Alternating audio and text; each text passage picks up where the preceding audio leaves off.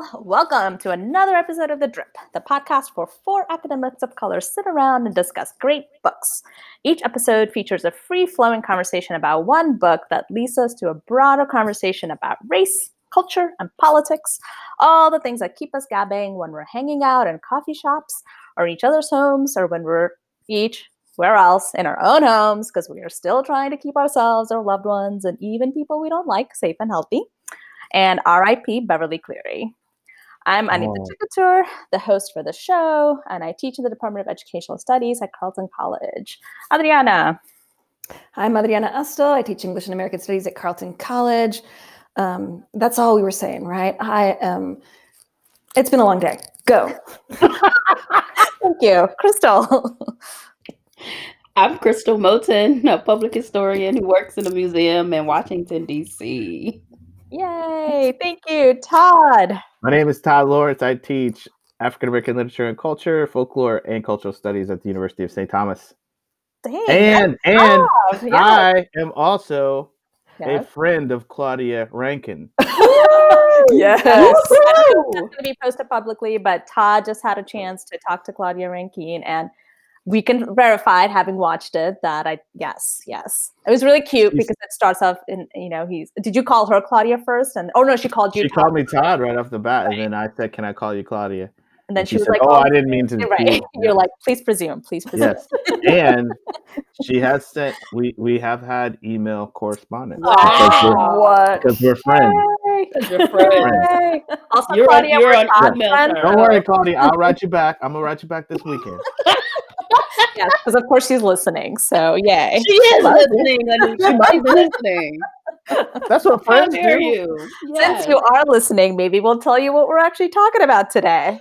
So today we are super excited to be digging into our first romance novel on the show. We're glad that we ended up randomly picking a young adult romance novel because y'all don't have to worry about me blushing through the show. And Todd's mom, if you're listening, don't worry. Hi, Mrs. Lawrence. Thank you for listening. All right. So we're discussing Josephine today by Beverly Jenkins, who is a groundbreaking legendary author in the genre of Black historical romance novels. Jenkins is an American author from Detroit who writes historical and contemporary romance novels with a particular focus on 19th century African American life. She's a prolific writer, having written about 40 novels. She is the recipient of the 2017 Romance Writers of America Nora Roberts Lifetime Achievement Award, as well as the 2016 Romantic Times Reviewers Choice Award for Historical Romance. She's been nominated for the NAACP Image Award in Literature, actually for Josephine. And she describes herself as writing romance novels that are in the context of little-known Black history. And so before we begin, as always, spoiler alert, just a reminder that when we discuss our books, we discuss everything. As you do know or should know, we do call ourselves the All Spoilers Collective. So consider this your perpetual, universal, all-encompassing spoiler alert. Although, let's be honest, I think we all kind of knew who Josephine's going to end up with by page 50. So, whatever. We know who she wasn't going to end up with. We didn't quite know that the other dashing beau was going to come into the storyline until he just appeared. We definitely knew she wasn't going to end up with George, though. That's right. That's George. George blew it right from the beginning. I first heard about Beverly Jenkins on this Code Switch episode about Black historical romance novels. And Cran Grisby Bates, who's one of the hosts of the show, talks about how one of the critiques of this kind of genre of books, as well as a show like Bridgerton, which some of you might have watched, is this notion of how could Black people have had time for love and romance in the midst of being colonized and enslaved? And of course, we just discussed The Prophets, which is all about Black love, right, during time of enslavement. And in the same episode, they interviewed this writer and scholar, Carol Bell, who talks about how sort of romance novels in sort of itself, it's a marginalized genre, but it's actually one of the genres that in some ways subsidizes other, genres because it's actually a profitable genre. And then she talks about how, so you have romance novels, the genre of romance novels, and within that, Black romance authors who are somewhat marginalized, but then you have Black historical romance novels, which is just even more of this subset. But she says that it's a really important genre, and this is her quote. Black people didn't arrive in American society in 1960s. part of the erasure of Black people in historical fiction and historical romance in particular is because of this idea of, well, romance is escape and it's fun. And so much of American history with regard to Black people is ugly. Therefore, we don't want to think about it, right? So then they kind of talk about this notion of how, if you're writing like Black historical romance, like you have to kind of walk a fine line between sort of fantasy and reality, because you can't just like completely ignore, right, sort of like the historical context in which Black folks are loving and loving each other. So that's kind of a long intro, but I wanted to kind of say that just because that's how I learned about Beverly Jenkins, and I thought that would be just kind of a good broad opening for me to ask about what you all thought about kind of this genre in particular, and obviously Josephine as an example of a genre of Black historical romance. Well, before I get to talking about what I thought about this particular genre and this particular book, your intro regarding kind of how could Black folks have time for joy or anything other than struggle in moments of, intense trauma. I think of the time we're currently living in now, kind of the twin pandemics moment, and still you see Black folks, Black musicians, with the versus battles. And so you can't understand life in a pandemic, life in twin pandemics, without also knowing that the versus battles have been a way to cope with that, right? And so to me, that's just like a prime example of how it has to be both and, right? Struggle and joy, right? Love and pain. And so I was thinking about that as you were introducing. But in terms of the genre and this book, I don't read a lot of romance, and so I don't have a lot to kind of build my thoughts around beyond kind of how this story unfolds and the historical context in which it unfolds. And so that's how I'm kind of thinking about the book, but I don't have a lot of familiarity with the romance genre as a whole. I would like to just add to what you were saying, Crystal, because I too, that question about how would there be time for love and romance in these historical moments, I think, it made me think that kind of means that the romance novel has a role to play in sort of filling in that thing which we maybe can't imagine, but probably was present and was real. I mean, we know people had love for each other. We know, we're all here. That's the the result of that love, and so I think we have to sort of assume that was present. And so this, in the same way that Afrofuturist or Black speculative texts can look back and kind of offer this sort of filling in of something that has been left out, or using this sort of like something like a technology to explain something in a different way. I mean, a romance novel like this, or a novel like this, looks back at a moment when, historically speaking, as we are trained about these moments, we don't really learn about the sort of personhood and humanity and all. Like, I think most people, you ask them, was there love and romance on a plantation, for example, they would say no. But there had to be something, right? I mean, there had to be something. Like you said, we just read The Prophets, which showed us that, which gave us a vision of something that maybe we hadn't seen in a book before. So I think there's a place for this, as to kind of give us a sense and let us imagine a world in which these free Black people are living together in this little town, and things seem to be going pretty well, right? Like, that doesn't mean that there wasn't terrible racial violence and all that stuff around, but for them, their lives is not dominated by that. And I think there could be lots of Black people in history who might have had that experience. I mean, not only that, but add to that the romance novel isn't known for its realism, right? Even historical romance novels are not about actually like playing history as it actually happened. I think the historical romance genre is interested in kind of reanimating history, yes, but in giving kind of different potential plot lines to people who wouldn't have had those plot lines. So it's not that I've read a ton of romance, and that's our gap here in the group. I think we all acknowledge we haven't really read a lot of romance, but the little bit that I've read about romance fiction is, you've got women being feminists in time periods where there wouldn't have been that kind of language, right? You have men willing to give up particular ways of masculinity.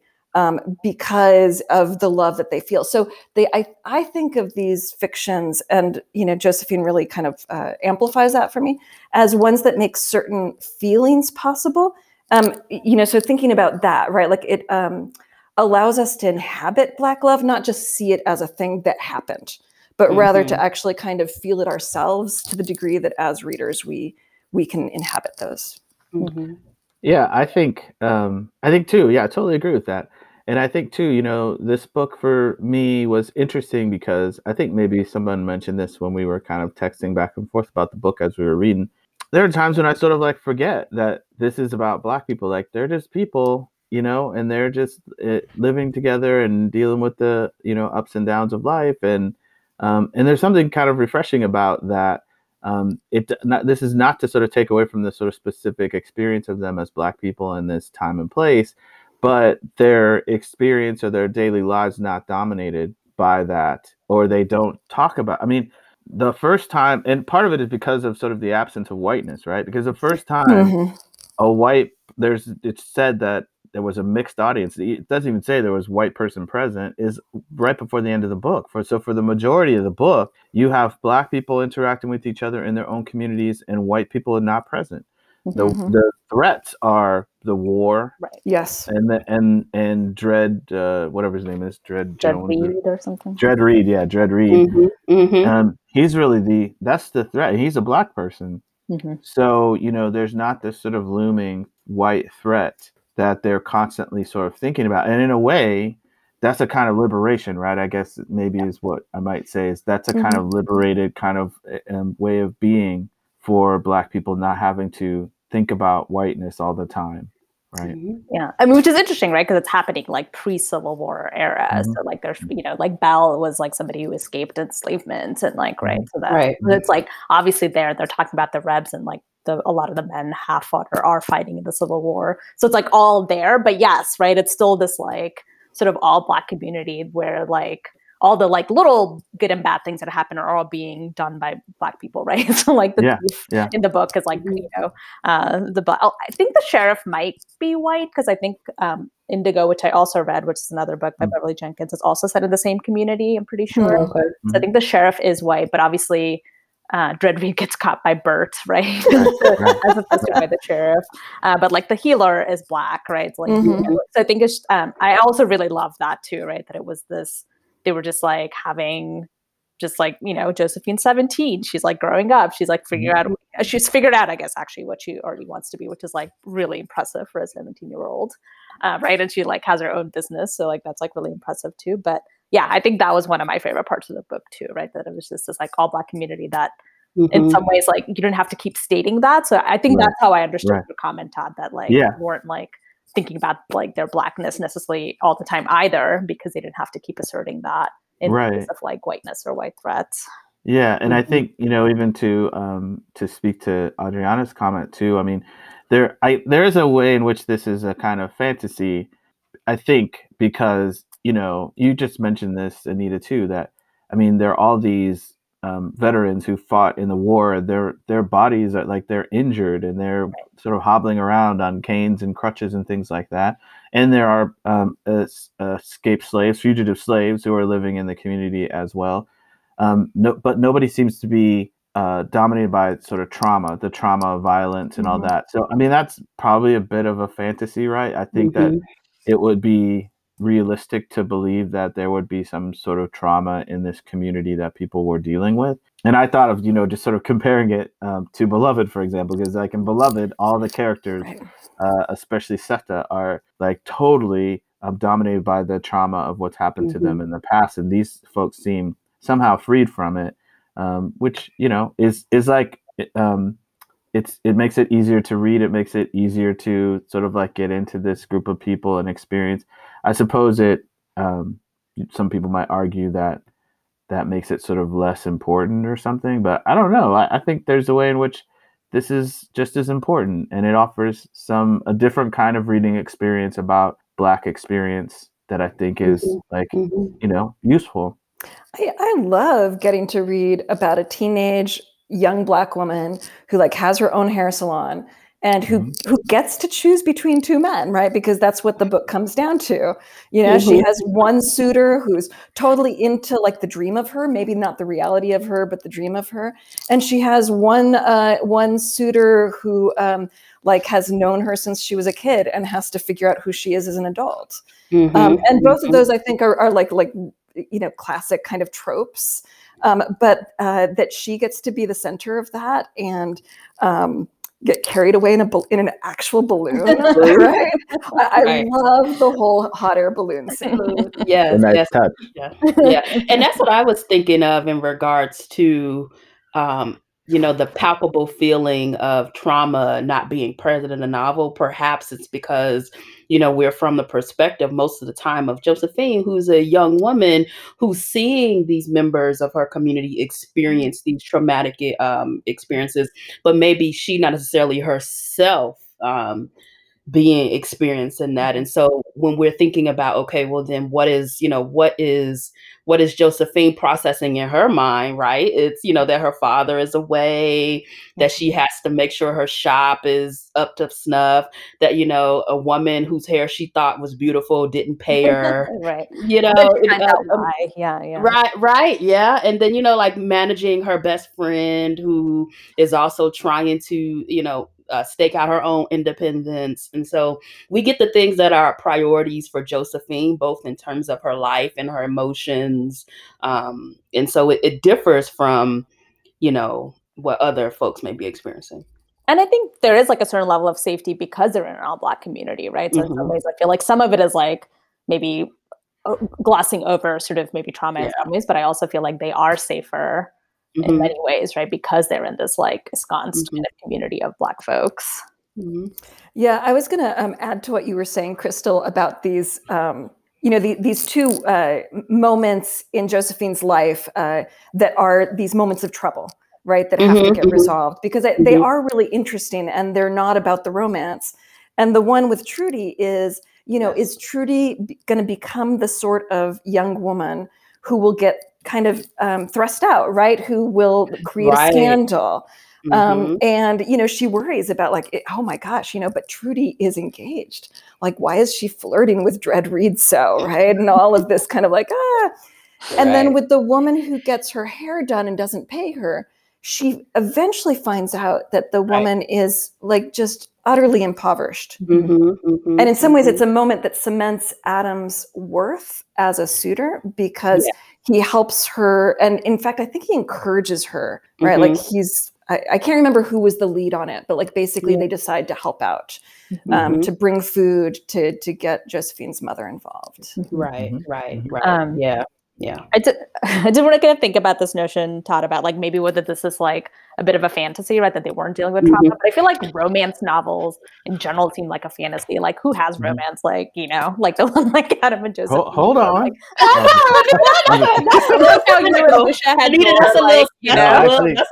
she would tell you that I am totally like not in a hot air balloon, and you know, that is a frequent complaint within our household that I am not very romantic. You're not like Adam. No. I try. But I think a little that's bit of point. like unreality to like begin within this genre, right? Of like, I think that's the point of romance novels, that in fact Adam is the man you're never ever gonna find in reality. Well, it's true. I mean, like most men are, you know, again, you know, you can think about this book as responding to a sort of a society in which men grow up understanding masculinity in a really limited way. And there's, if you are sort of openly romantic with your lady and your boys see it, the first thing they're going to do is make fun of you about it, right? Like, so we kind of grow up being sort of conditioned not to do that or to keep it private, you know? And so when you asked that question, I mean, I was thinking about, well, why romance? Why do, you know, we were talking before we started to record about how this is a very popular genre amongst women. And I think that's a reason, as Adriana said, is that it depicts something that many men have trouble with, that many men have trouble sort of finding that part of themselves, you know? And and so to be the woman speaking on why women like romance novels. What are you saying? What are you trying to say? Nothing. What are you trying to say? I knew this was going to happen today. You're like, as a dude, I heard my woman, podcaster talk about this. So let me tell you what this woman said. So yeah, go ahead. I'm gonna just be quiet for the rest of the show. Then. No. How about that? Oh no, you won't. It's all right. We're not worried about that.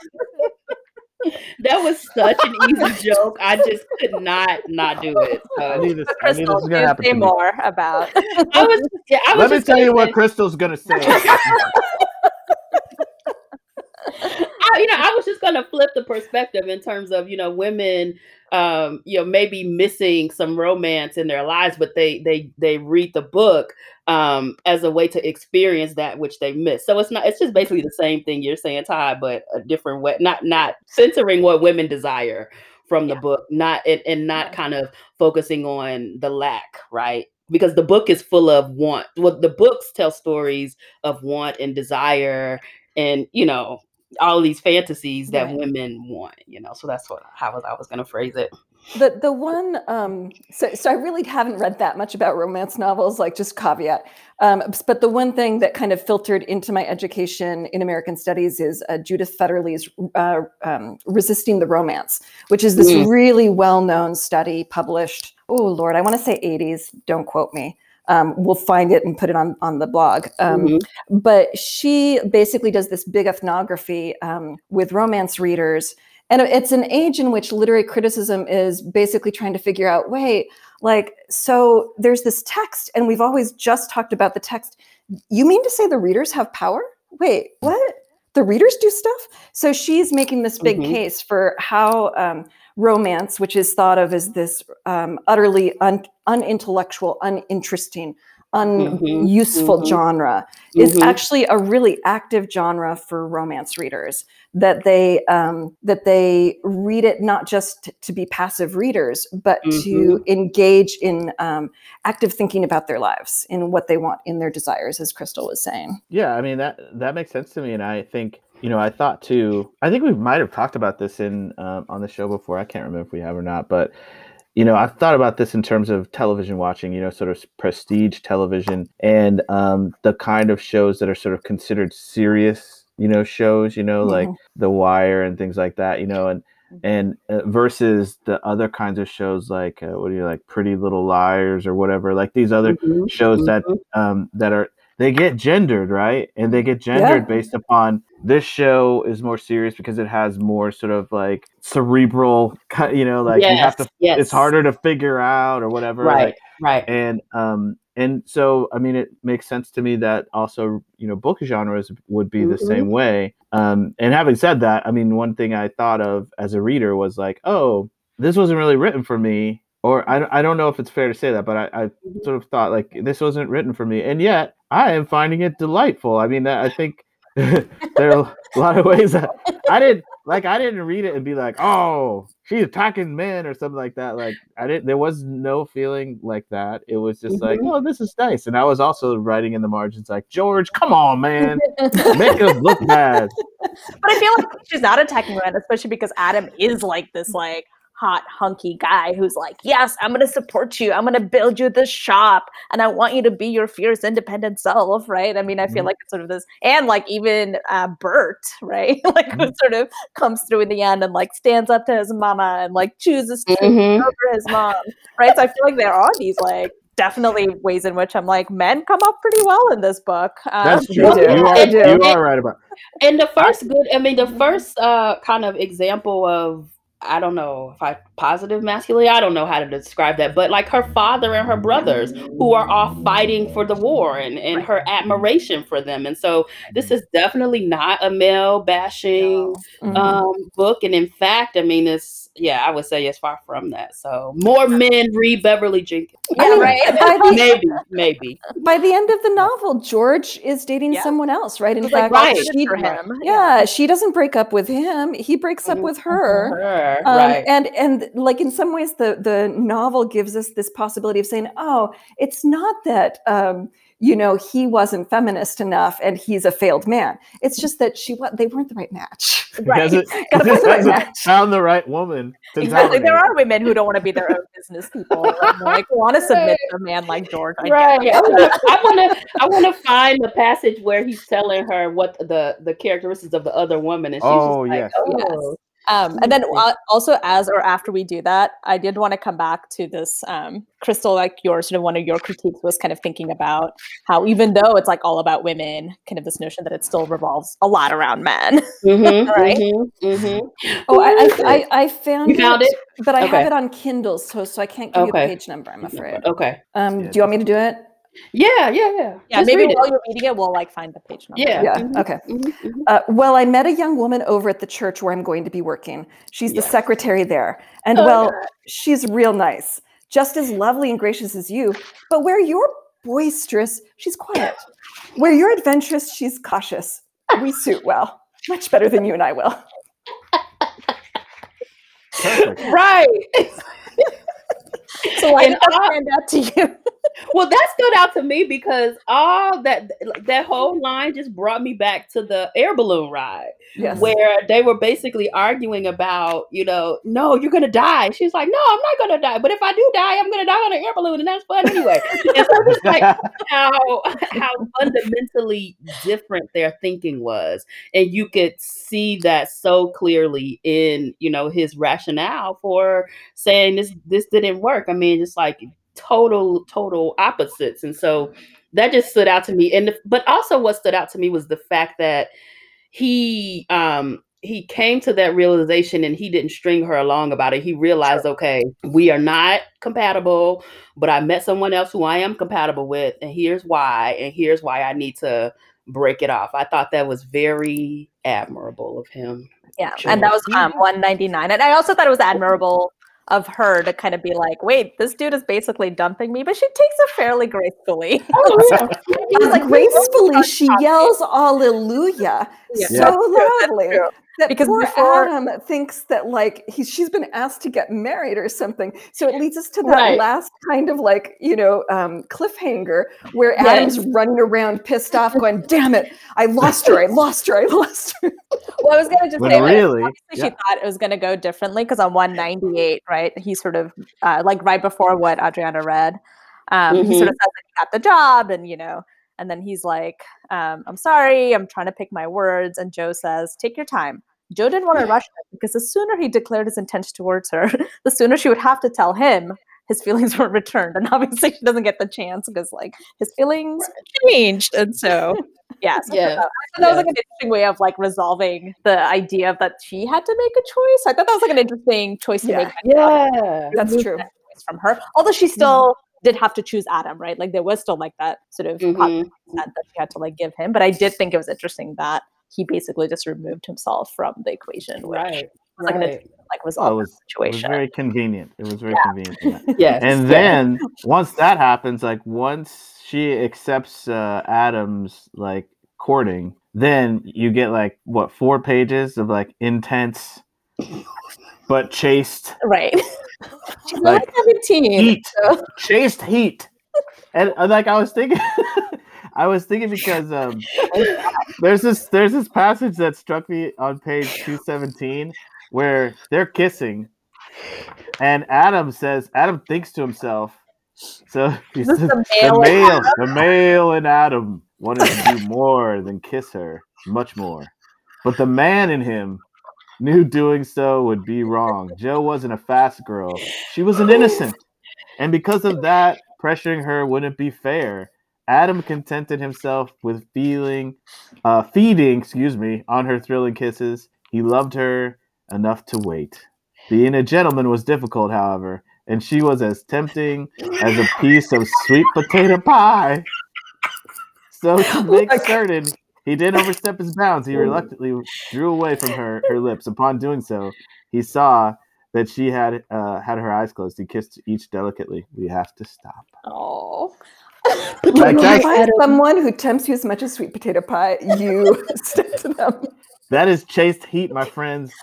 And I love how it's it's sort of pushing against this notion of like what men are supposed to do, but also it's like totally about men are this way, right? Like he had to resist True. his essential qualities, His like natural inclinations. right? Right. So and there's a sense that that it's hinted that not hinted, it's pretty explicit. Like she doesn't want to stop, Right. but he has to make the decision for both of them because he knows he'll pass that point beyond which he can control himself because he is a man. But I think this, I read Indigo as well. And Josephine's only 17, right? So she is technically a minor, and they talk about how they have to wait till she's 18 to like get married.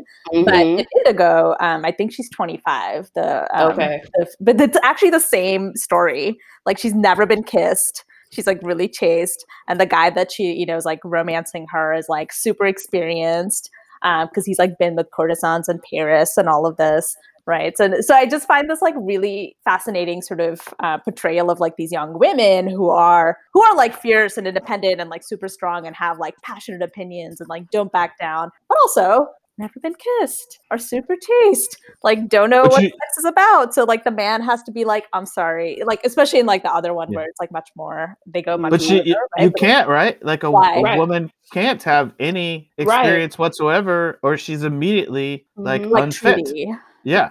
Right. Trudy. Right. Exactly. Because Trudy is the example of what can happen, even if nothing happens. But if there are just rumors about you being in a room with a man by yourself, you don't have to be doing anything with a man. You're just in that room with him by yourself. So is this actually?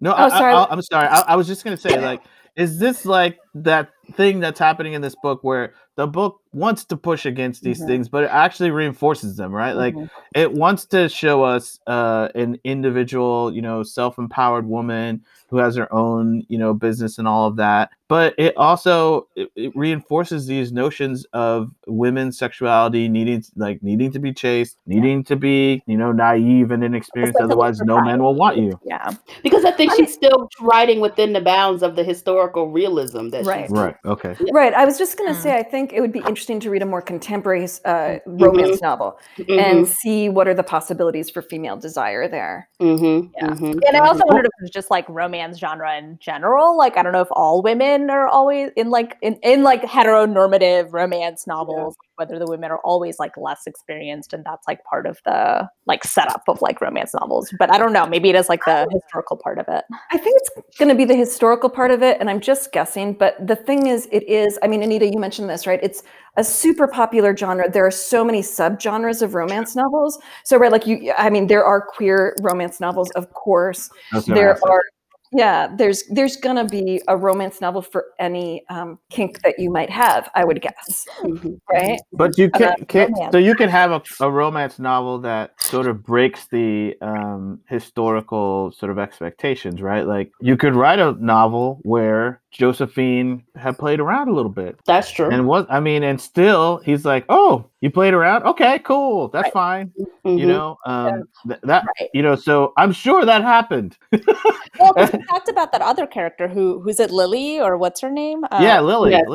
Like who's hinted as like being maybe like as a fast one. Was it not her name? Yes. I think it was Libby. Sorry, Libby. Yes, okay. Libby. You're right. Right? Because I think, like one of the things I said is like, how can all the women be so chaste if the men have all this experience? Like clearly the men are like having experience with women, right? And so I think it is right. But she is then seen as this like, I don't know. But is it mostly because she wants a rich man? She wants to marry a rich man. Yeah. And all these women end up with rich men anyway. I mean, that's Bert's also rich the other thing. and Adam's rich.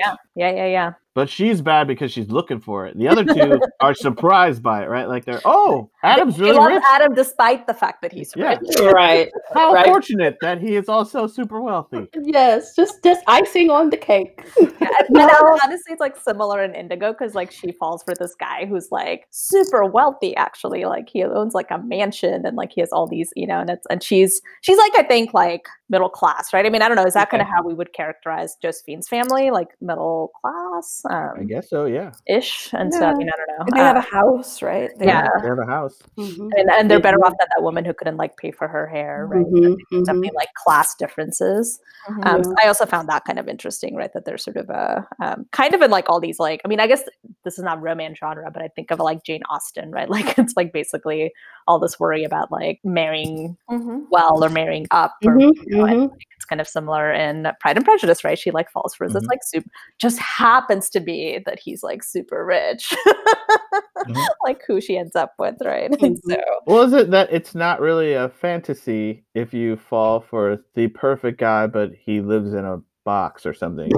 You know, like that's or like shares the same class status as you. yeah. So Oh wait, you're the same as me. Oh, cool.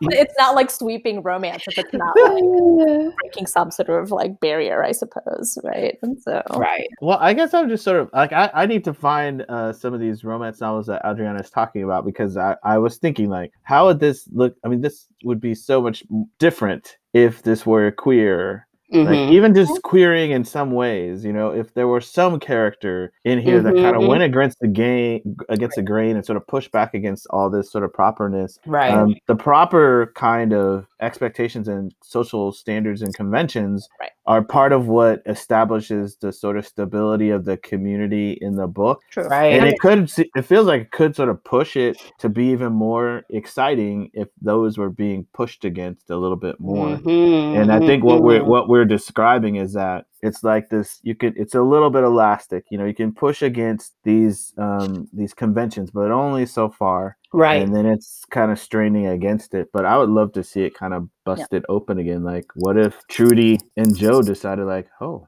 maybe we like each other or something like that, and they eloped. Which I probably couldn't. I don't know if they could elope, but yeah.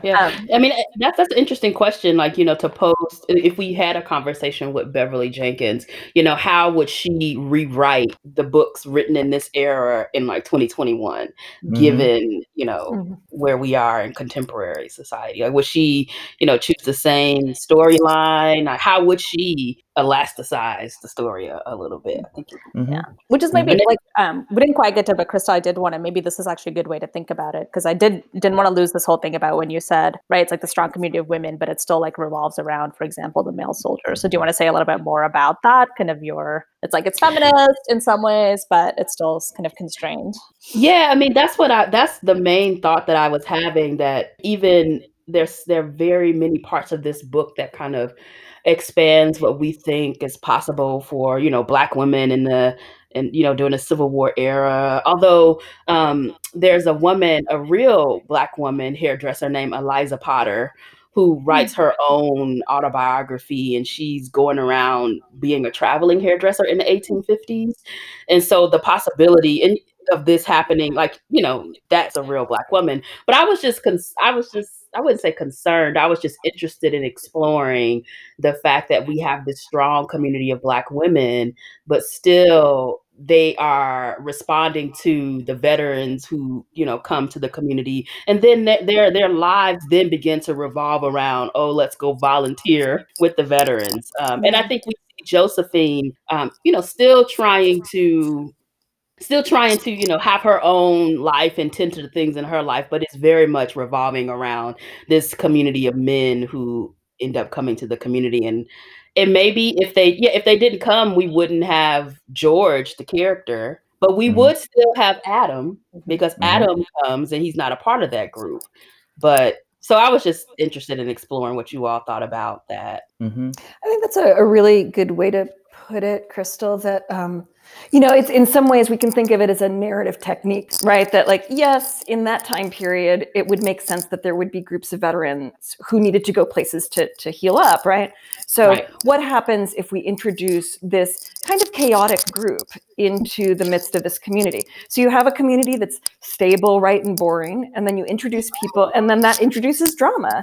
And so we get both George and we get Dread, right? And we get all those initial scenes where all the women are going to help out and there's lots of flirting, right? Like, and we kind of get the sense that the whole community is excited about all this flirting that can now happen. And then it leads into like these various kinds of plot points with Dread and Trudy. Boy, those names together are tough to say. I want to put in a word for Dread, because I feel like Dread gets like the short end of the stick of this book. Like he steals a whole bunch of stuff from Trudy's house. Like but we don't know why. We don't know why. Like he's gagged when Bert catches him, and apparently like takes him around to show him to everyone. Like, hey, look who I caught, right? Goes to everyone's house. He's gagged. He can't even say why he did it, and he's just. And why is his name got to be Dredd? Like I Like kept Dred thinking of Dred Scott? Scott. It's like, why do you call him? Look, Dreadful. I was He's wondering dreadful. that. Is like Dredd a really common name in that time period? I don't know. Maybe she looked for real historical examples like Dredd. Eliza Potter was a real I don't know. I don't know. It kind of messed me up a little bit, and I was like, Yeah, no, I agree. I kept thinking didn't his name was Dred Scott, and I'm like, no, that's not.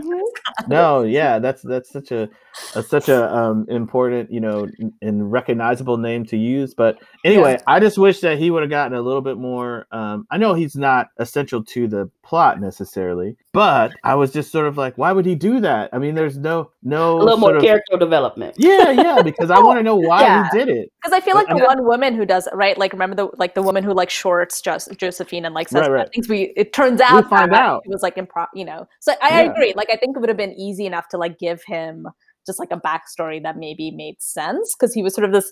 I mean, it was partly in there for Bert to show off that he was like a manly man, and I feel like that was the only reason for why we had Dredd Reed stealing things in the first place. So I feel like it was also like a plot device. But you're right. I feel like it could have been easy enough to like. I mean, it would be interesting, right? Kind of to thinking about. I don't know if he was like formerly enslaved and like left to join the troops, or like maybe he was trying to like free people he loved, or like I don't know. There's any number of reasons why you could kind of throw in there, like maybe he was resentful of that community or something because he didn't ever feel like he could fit in there or something like that. He didn't have any other options. Okay, Todd, you can't reinvent the story. I know, that man comes into the community, and the way they talk about him in the first chapter is, okay, I've got it on my page 14. His name was Dredd Reed, and he was by far the handsomest man in attendance. He had dark velvet brown skin and a thin mustache that seemed to add an air of danger to his face. Ooh, air of danger. I mean, they're coding him as danger, yes, definitely. Yes. But also, like, then a couple pages later, Trudy was mooning over Dredd as if he were a dessert. Sweet potato pie, perhaps. Can go both ways. And I was thinking of Milky Way, so there you go. Oh man. Oh man. Anyway. No, I agree with you though, Todd. I feel like it could have been easy enough to like just add a paragraph where he wasn't gagged, and as he was being dragged off by Bert, he could be like, "But I only did this because my mama is enslaved and I need to free." Right. I'm trying to buy my mama free. Exactly. Which would fit within the like time period of like, well, absolutely. So, or we could just, say that from what we know, maybe he had a background as a womanizer too. I mean, we don't know. Like anything could have been possible. But he was stealing things. I guess we were like, why is he stealing things? Stealing things though but he also took advantage of Trudy's kindness toward him in terms of wanting to get to know. He took advantage of the fact that she was willing to invite him over while her mom was gone. So there's some manipulation right there. Well, I guess, and I guess he sort of represents like the possible danger of really handsome men who are sweet. You know what I'm saying? Like, well, because like handsome men. well, Adam is like also that, right? And that's the thing that she's not sure about with him is like, he's been with these other women. Is he going to be true to me? Right. Like, he's super handsome and silky tongued and all that. And so I don't know if I can trust him. And Dredd is sort of an example of that because he's super handsome and silky tongued and he's a bad guy. Right. So I could see like that kind of comparison, but I still would push like, I guess I like things to be tied up in the end, and that's like one. You're like, we don't know why Dredd is doing what he's doing. Right. Not tied up and gagged, but like, but tied. The ends tied up. I feel like the other person who was a bit of like a stereotype was Bert's mom, right? Yes. Like stereotype of this like strong mom who like, overbearing. So I like she was the other person who I felt like needed like a little bit of like with some redemption. Which she did get some nuance because didn't we find out that she was kind of a little bit promiscuous in her earlier days? Yeah. She didn't admit to it though. She didn't admit you're right. She didn't admit to it. Maybe the trauma of like being chastised for that. Yes, that's Right. right. That's right. That's right. Wow. Well, I just want, we've said a lot of things. I think we've said a lot of things that are praising, and we've said some things that are kind of a little bit critical. But I do want to emphasize that I really did enjoy reading this book, no matter those criticisms. I went through it really quickly. I liked it. I was like reading it, like, oh, guess what? Oh, George, I was talking to it, and Lucia's like, what are you talking about? I was like, I'm talking about Josephine. This book is great. Yeah. And so it was, and I think part of like if romance is supposed to be fun and escapist, I definitely think this book fit that. Yes, right? yes, It was like yes, a fun yes. escapist book to Yes. read. And I think I was reading it like last week when the Atlanta shootings happened, and especially at that time, it was actually like a really good, and to just read about like women, right, and to read about like women of color and sort of like how this notion of like they're not being traumatized was kind of actually really lovely. And there were definitely, and I'm just going to read this passage because it made me laugh and I read it before, but definitely weren't things that made me blush, but there were definitely things that made me giggle. So this is on page 42, and it says, so this is when Josephine like meets quote unquote meets Adam, and Adam doesn't recognize her, right? So she says, and this is 42. Jo felt something come over her that she had never felt before. George made her flutter, but this feeling was deeper, stronger somehow. It was like comparing the wind from the wings of a butterfly to that of the mighty wings of a red-tailed hawk. I love it. I mean, think of how romance writers have to like, and especially for the YA level, like have to think about how to talk about desire without being trite and cliche, without being vulgar or like too kind of, I don't know, like moist, right? Like you don't want Yeah, hot chase. That's what I was talking about. Those 4 pages, right? Once they're courting, they got to cover a lot of ground in a short period of time, and the only thing they got to work with is kissing. And so it's got to be, you know what I'm saying? Like it's got to be sort of like really sort of drawn out and pulled out and stretched out. Interestingly enough, in the adult version in Indigo, they do everything other than penetrative sex, and so which is like interesting to me, like before marriage. Okay. Like so it was like really interesting to me, like what was considered still like allowable, right, in non-marriage context, but and only like her receiving oral sex, and so I was like, that's fascinating. I feel like that was really interesting. But obviously, yes, she's only 17, so not that 17-year-olds can't have oral sex. You can do whatever you want. Consent. We're not judging. Okay, I want to ask one more question about this sort of genre issue. This will be our final question. Go for it, Todd. Okay, because I'm trying to sort of think through this. So, are we sort of settling on this book as a kind of for escapism, for fun? It is, trying to do something as a text that engages a historical moment and maybe fills in this part of the story of those folks.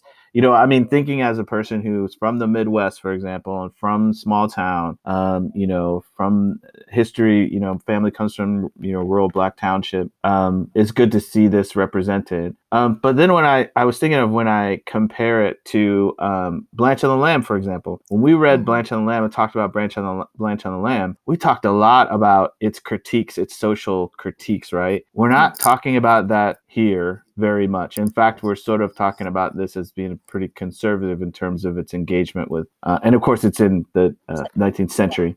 So I guess I just want to just sort of like one final revision of that comparison. I mean, as genre fiction, I'm trying to think of another category of genre fiction which doesn't do that, because I think even crime fiction, like when I argue in favor of genre fiction, I'm always saying like you should read, Donald Goines, because Donald Goines is profane and offensive and all these sort of things, but he offers a very, very striking critique of capitalism. Or, or Blanche on the Lamb, read those books, right? Because they offer this like really, really important, unique, and I think really useful critique, social critique that comes from a working class Black woman, right? A working class Black domestic. What would you say about this book? Or is that's not the point? I think 2 things, right? Like, I mean, maybe that's not the point, but I kind of feel like in some ways, because none of us have read broadly in the category of romance novels, like, I don't know that we can say how this as a Black Yeah. romance novel is like speaking back to the genre of romance novels that are mostly white. So I think there's That's that. fair.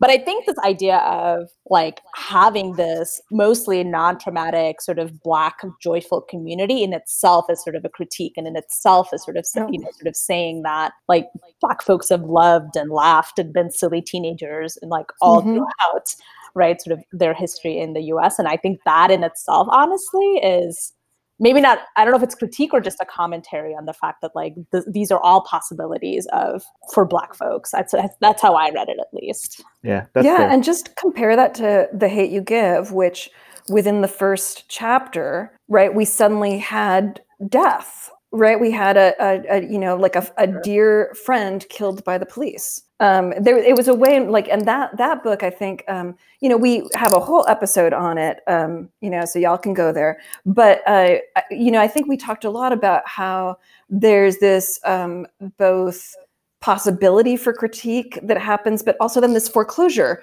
that happens for critique, in part because of the way in which Black death is centered. And with here, like, I agree with Anita, like, I think we'd have to read a lot more widely to like know what the possibilities for romance are as a genre. But I've been thinking about this a lot too, Todd, because you've brought it up a couple of times, in our recent podcast. And I'm starting to think like these genre fictions, they look really conservative from the outside because they're kind of like sonnets. They have this shape, this form that is always going to play out in more or less the same way, right? They're like, we were talking about it with, it wasn't Blanche on the Lamb, I can't remember what, but we were talking about how like there are these expectations for how they end, for example, or for the rules that like, the genre is going to kind of advance by, the novel's going to advance by. But within that sonnet shape, there's such a lot of room for contention and for parody and for subversion. And I guess like that's what I'd want to read more for in the romance novel genre, just like where's the subversion? And here, Josephine, the fact that they end the novel, now I'm like stuck at the beginning of the novel, but with the whole, they're getting married, and the line they use is, "I love you, wooden head," she says to him, "and I love you too, pest." So there's like, even within, like, they get married. That's so romance novel. But they're getting married with this expectation that already discursively, it's not going to be a marriage that fits the social norms of the day. Yeah, that's good. Crystal? Yeah, and the only thing that I would kind of add is that, in this novel, we do see the conservative elements, but it is pushing back against some of those elements. And I think I think we have to be able to see all of the full spectrum of, possibility, both Black life at its most radical moments, and then also Black life when it's kind of conforming to a norm, right? Because that's what it is, right? We're not all radical and progressive all the time. Sometimes our lives are existing within the confines of, what is actually practically possible, and we can only push back in the ways that we can. And I think it's important to read fiction or books that speak to that as we read broadly about Black life and Black experiences. I really love that point, Crystal. And I wanted to mention the free produce movement at some point during the podcast, because I love the way that's woven and, pun intended, woven throughout the novel, right? This idea that like, we're not going to use cotton from the South. I did not know that was a thing. So I learned about history, but I also had to think about how people struggled to make that a part of their lives, because it wasn't easy necessarily to have this huge boycott. And that is a great place to end, because that is exactly what Beverly Jenkins hopes that readers get out of her books, is that they learn something about Black history that they did not know about before. So it did its job. So that. All right. So we're going to go around and do a round of what we're reading, watching, eating, listening, whatever we're doing in these pandemic times. Todd, do you want to start us off? Yes, I am reading a very small book by Adrienne Marie Brown called "We Will Not Cancel Us and Other Dreams of Transformative Justice." And I just got this. I'm a huge fan of Adrienne Marie Brown and her ideas of emergent strategy and all that kind of stuff. And so I've been reading her for a long time. And so I just got this. And this is kind of like a book about how we work with each other within movements, right? Like how we sort of refrain from creating the kind of us and them kind of dynamic, both within and outside of movement. So so I'm not that far into it, but I'm really liking it. But it is like, it's a little pamphlet book kind of thing. It's maybe, I don't know, 80 pages, something like that, and you could put it in your pocket. Ooh, yes. Cool, like this. I like it. Yep. Thanks, Todd. So I have been needing fantasy fiction recently, witches, vampires, all the things that like I don't think are real.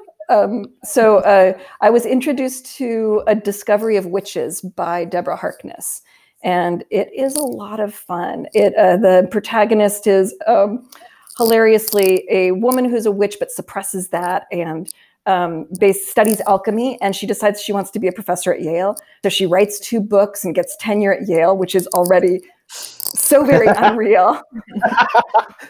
So it just gets better from there with a vampire lover and all sorts of intrigue. Sounds fun. Thanks, Crystal. So it's very interesting, Todd, that you're reading Adrienne Marie Brown, because I'm reading a book that I mentioned in the podcast a long time ago, but it hadn't come out yet. It's Alexis Pauline Gumb's Undrowned, Black Feminist Lessons from Marine Mammals. And it is published by AK Press. And so it's a part of the Emergent Strategies series. And so this book is, it's so, like, I feel the book on like a visceral level, because she's writing about like lessons she's learned from her research and studying mammals, marine mammals. And one of the key points is about, breathing underwater in the depths. Right. And so just thinking about lessons of learning how to breathe and how to survive in captivity, under duress. I love Alexis Pauline Gumbs anyway, and her writing is so emotional. And so I was reading parts of this earlier this week, and it's literally just weeping, because I was like, I feel this on such a visceral level. So I'm reading that now. That sounds amazing. Yeah. Thank you, Crystal. I did read Indigo by Beverly Jenkins. So that was the other book that I read along with Josephine. But my other shout out is that I've started to rewatch Queen Sugar with a friend after we made it through 2 seasons of The Mandalorian. Yay, Baby Yoda, Grogu. So I'm looking forward to seeing like all the seasons of Queen Sugar kind of in a row, because I think there's probably like a lot that I missed because I've forgotten the seasons before. So and also it's just like visually just a stunning show. Like the people are beautiful, like the scenes of like New Orleans and St. Josephine are beautiful. So like reappreciating that as I sort of rewatch that. So yes. Where can you watch that? Hulu. Okay, I want to watch that too, because we just finished the first 2 episodes, so we can. Yeah, I have a friend who's been on me to watch that forever. Yeah, it's really good.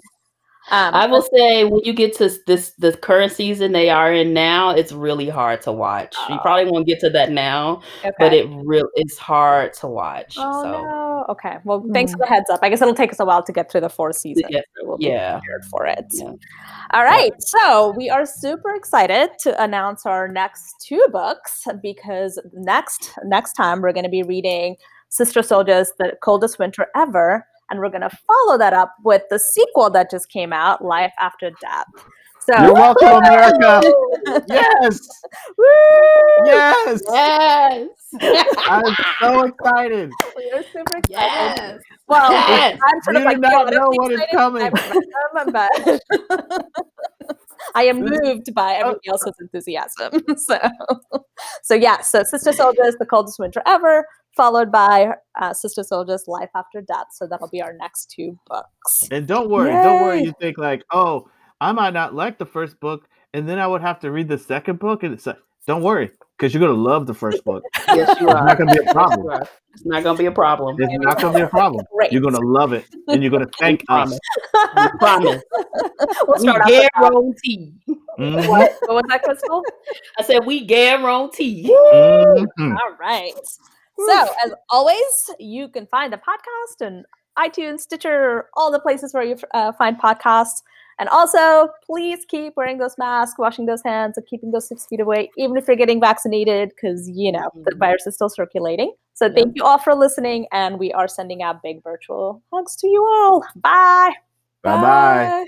Bye.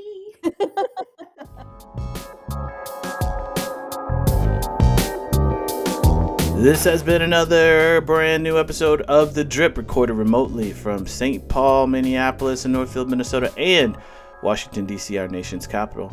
The show is written, produced, and directed by Anita Chikatur, Adriana Estel, Crystal Moten, and me, Todd Lawrence. We are the All Spoilers Collective.